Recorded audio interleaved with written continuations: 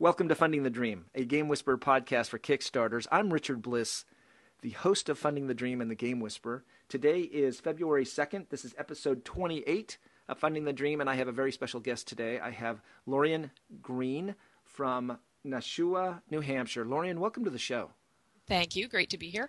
Now, this is not obviously your first podcast. Lorian, you put together a board game documentary called Going Cardboard, and I imagine you've done a few interviews already, haven't you? Yes, that's correct. I'm getting used to it. Yeah, I bet. Tell us about what prompted you to do a documentary on board games. Well, I had always been a fan of documentaries myself, like independent documentaries and whatever. You know, I started blogging because of the documentary King of Kong. And so I had the footing on the documentary side of things and started seeing all these niche documentaries about pop culture stuff. And then my husband had kind of at the same time started getting into designer board games, and I just viewed it as a topic that I would really like to see a documentary on myself, and there wasn't one available. So that's basically how it happened. So do you have a background then in film? No, not at all. My brother went to film school, but that's close. It helped. It definitely. He helped me a lot at the first filming thing that I was at. Like, he knew how to do all the gaffer type stuff that I didn't know anything about. But yeah, I'm actually a marine biology major. So well. Okay, did you just grab your iPhone or something? How did you go about starting the process of filming? Well, I had some advice from people that knew what they were doing, fortunately, and just, advised me on what kind of cameras to get. So I basically just went with the little Canon HD cameras, the mini DV ones that run around $700-800. So I begged my family to get me one of those for Christmas, and that's basically how I got started. You begged it for the camera for the specific purpose of doing the documentary? Absolutely, yeah. I mean, when I say I had no film experience before this, I had not even uploaded a YouTube video before this. So, yeah, zero. So wow, that's ambitious. So how long did it take you to work on Going Cardboard? Well, it took 3 years. Basically, the first year and a half was filming and gathering all the interviews. And then the second year and a half was, doing a couple interviews to fill in things and getting, there were some opportunities that I had to talk to people that I really wanted to get in there. So I, finished up the interviewing then. And then it was about a year of post-production, all told. That's a long, I guess that's a long project. Was it tough to stay with it? Was it tough to kind of stay focused on this and keep this thing going? I was worried about that, and because that is my tendency. I'll pick up a hobby and get really super enthused about it, spend a good chunk of change on it, and then, lose interest and move on to the next thing. And that is kind of why I was very public about it from the beginning, because I wanted that pressure of people watching me and knowing, that I couldn't stop doing it for that reason. And so, no, I mean, I was all in the whole time, and I never, fortunately, had that feeling of, oh, I'm tired of this. So over that year and a half of doing the main filming, how far geographically did this project take you? Well, like I said, I'm on the East Coast right now. So the first stop was in Massachusetts. That was, not very far. But then after that, I went to the Gathering of Friends. That's in Ohio, or it was at the time. So there was that little trip. And then after that, I actually went to Essen, Germany to film the Spiel convention that goes on over there, because it's sort of the mecca, as they say, of the board game. It is? What year were you – how long ago were you at Spiel? 2009. 2009. Wow. I missed you. I was wandering the halls. I missed you. Oh, no, really? Well, I'm not surprised. I mean, sort of. It was. That was my first year there, and it is freaking overwhelming. Isn't it amazing? I really want to go back. I know it is over. I've been able to go last 3 years. I've not been to Gen Con or Origins, but I've been to Spiel 3 years. Go figure. Yeah. I'm actually it was sort of my husband and I's first date, Origins, but I have not been to Gen Con. But yeah, Essen is just amazing. How geeky is that? Yeah, it was fairly geeky. He was playing in the Magic tournaments at the time. Oh wow! All right. Yeah, so we sat there and had coffee and watched the vampires LARP. It was awesome, fun memories. So tell me how. So you're going to do this project. How much? I mean, where did the funding come from? How did you put the money together? Okay, your family helped you out with the $800 for the camera, but where did the rest of the money come from for all this travel and things that you were doing? Well, at first, I kind of was just funding it on my own, and we were just kind of lumping it. We had some savings for, that we said, okay, we're just going to do this. So the trip to Germany and the trip, to Ohio, I self-funded those. And it was going along pretty much fine, but with film, there's this big, massive cost at the end, which is the DVD run if you're going to do that. And I wanted to do that. And so that was at the point where I was just like, oh, I could use some help on this. And I'd built a community and kind of got the word out, like I said, because I wanted eyes on it. But I figured, that's what Kickstarter's for. So actually the first time I launched a Kickstarter, I didn't have a video or any supporting stuff, and it was really too soon. It was a year before the second launch, and I asked them to take it down. I was like, you know what, I'm not ready for this. So I waited until later on when, I had things to tell them basically and a specific goal. And then, I basically did the Kickstarter to fund the DVD run. Okay, that is a bit ironic that somebody who's doing a film Kickstarter project wouldn't have a video. Yeah, I know. Right? I mean, that's kind of ironic. So right, So you tried it once, you kind of figured out that you're not ready, so then you kind of went back, figured it out, and you launched your project specifically for as I recall, the post-production. Wasn't some of it editing as well, not just the DVD run? Yeah, some of it's definitely editing because, I had help with that. I had an editor helping me with that, and obviously they don't come free. So, there are all those expenses and things like licensing music. That's a big deal, there are free music sources you can use for this stuff, but I had identified one that I really liked, and I also had a friend who was a composer, and I wanted to use his work. And I'm a fan of, paying people for the work that is due. So particularly starving artists. Absolutely, yeah. So that was part of it. So tell me, you have a kind of a unique one where most Kickstarter projects that I'm dealing with on the show, these people are putting out board games, so it's artwork that they're licensing or artwork that they're contracting Yeah, out. exactly. In your case, though, it was music. How does somebody go about licensing music? Well, so the service that I used for a lot of it was called musicloops.com. And it's really cool. They just, you search for whatever genre you want. You can listen to these things, and you can purchase for a really reasonable price royalty-free music to use in your project. It has to accompany a project. You can't, take your favorite ones and cut a CD together and sell that. That's not allowed. But they're very flexible, and they were really cool, and they have lots and lots of great music. So I got a lot there. But then I was also working with a composer, Tony Longworth. He typically does horror movie soundtracks. So his stuff it tends to be kind of dark, but he also had this other stuff, and it was kind of refreshing for him to get a chance to stretch those legs and do some, more stuff that deviated from his norm. So, he was one of those ones too that was just completely helpful and just with me all the way. And he had been used also by my editor, Jason Scott. So that's where the reference came from. So, excuse me. So you find all the components. You realize that you're kind of getting low on the funding here, and you go to Kickstarter. When you put your Kickstarter project together the second time, tell us a little bit about that process, kind of how that went, and the success that you had, and some of the things that you learned in that process. Okay, well, so I basically put it together, and I said, how much am I actually going to need for this? And the figure that I did it for, which was $4,500, was not what was going to be the full amount, but, they advise you, do what you need. And so I wasn't trying to, make a profit on that or anything like that. I was like, this is what I need the help, and this is the chunk that I would need. And, I still expected to have to do some of it myself, even then. But that was going to be, a big chunk of it.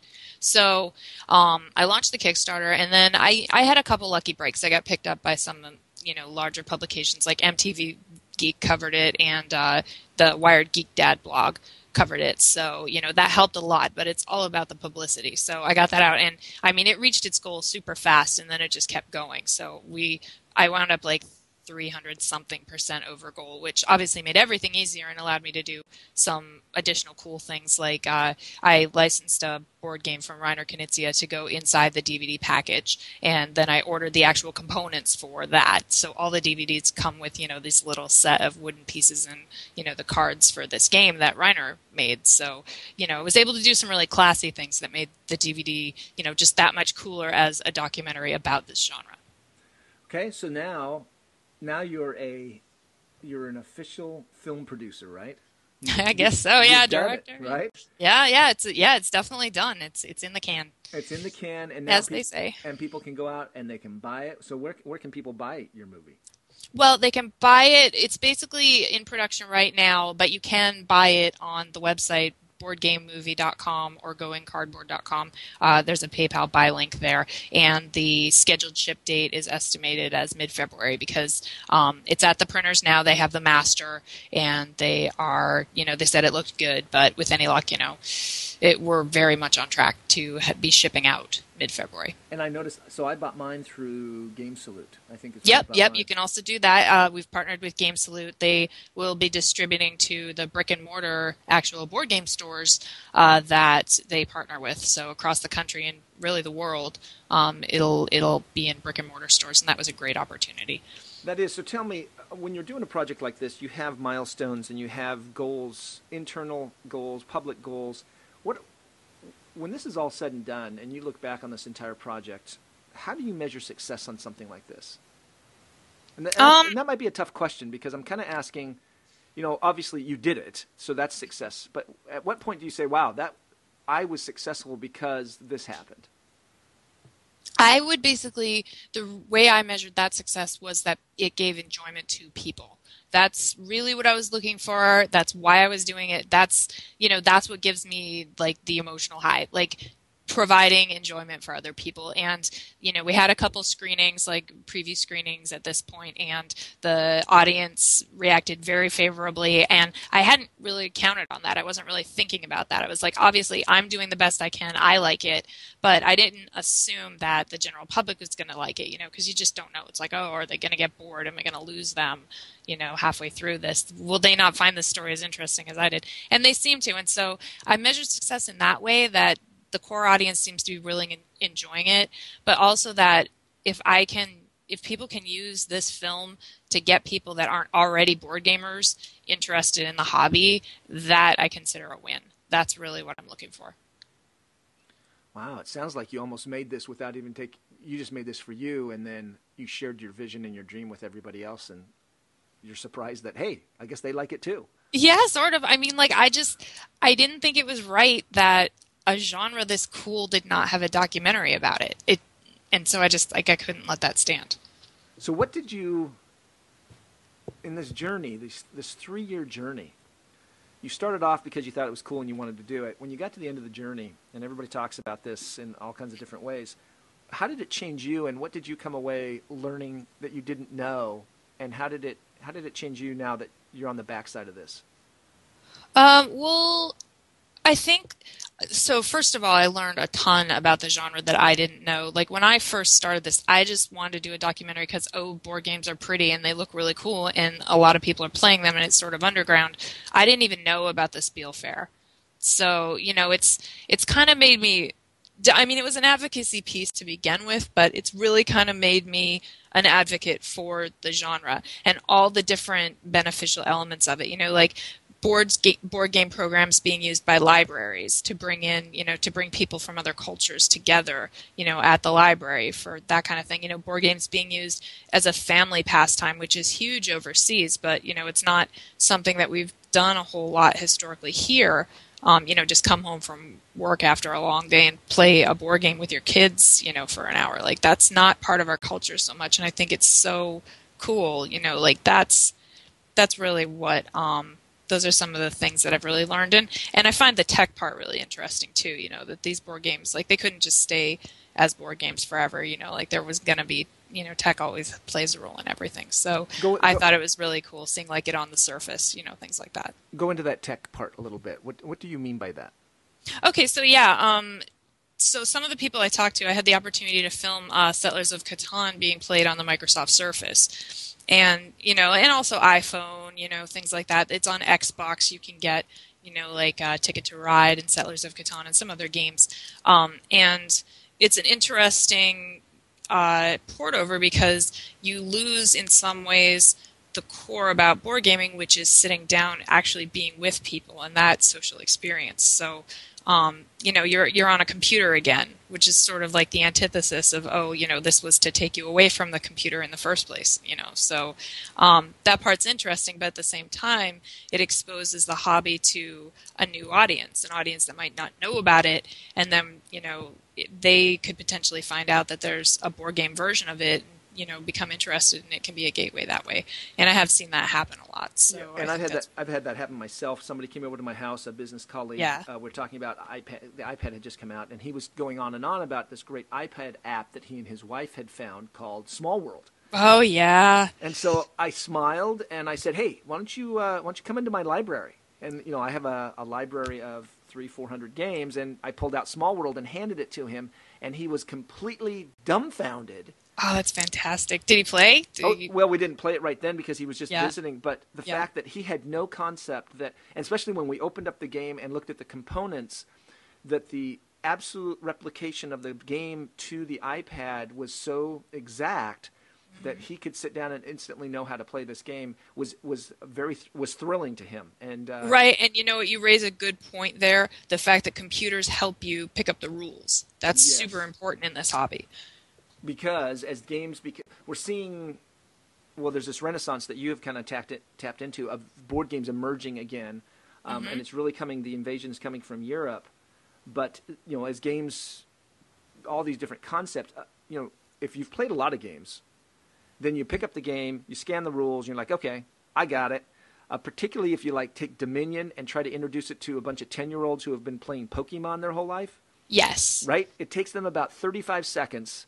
And boom, they're kicking your butt every time that they play. Absolutely. But for a new person who's kind of being introduced for the first time, they're not quite sure. And for example, using Dominion as an example, I sent Dominion to a friend of mine, a software developer, for Christmas.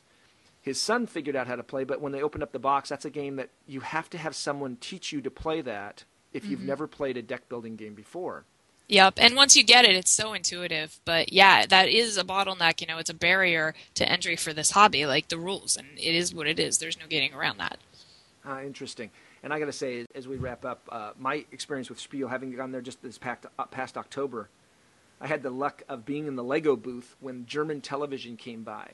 Oh, cool. And I've got a lot of friends in Germany who are aware of, and now this sounds interesting, but they're aware of the board game space, but they don't actually really know it that well. And so they turn to me for expertise. These are Germans turning to me, which I always find ironic since so many of the games I'm teaching them to play are German games.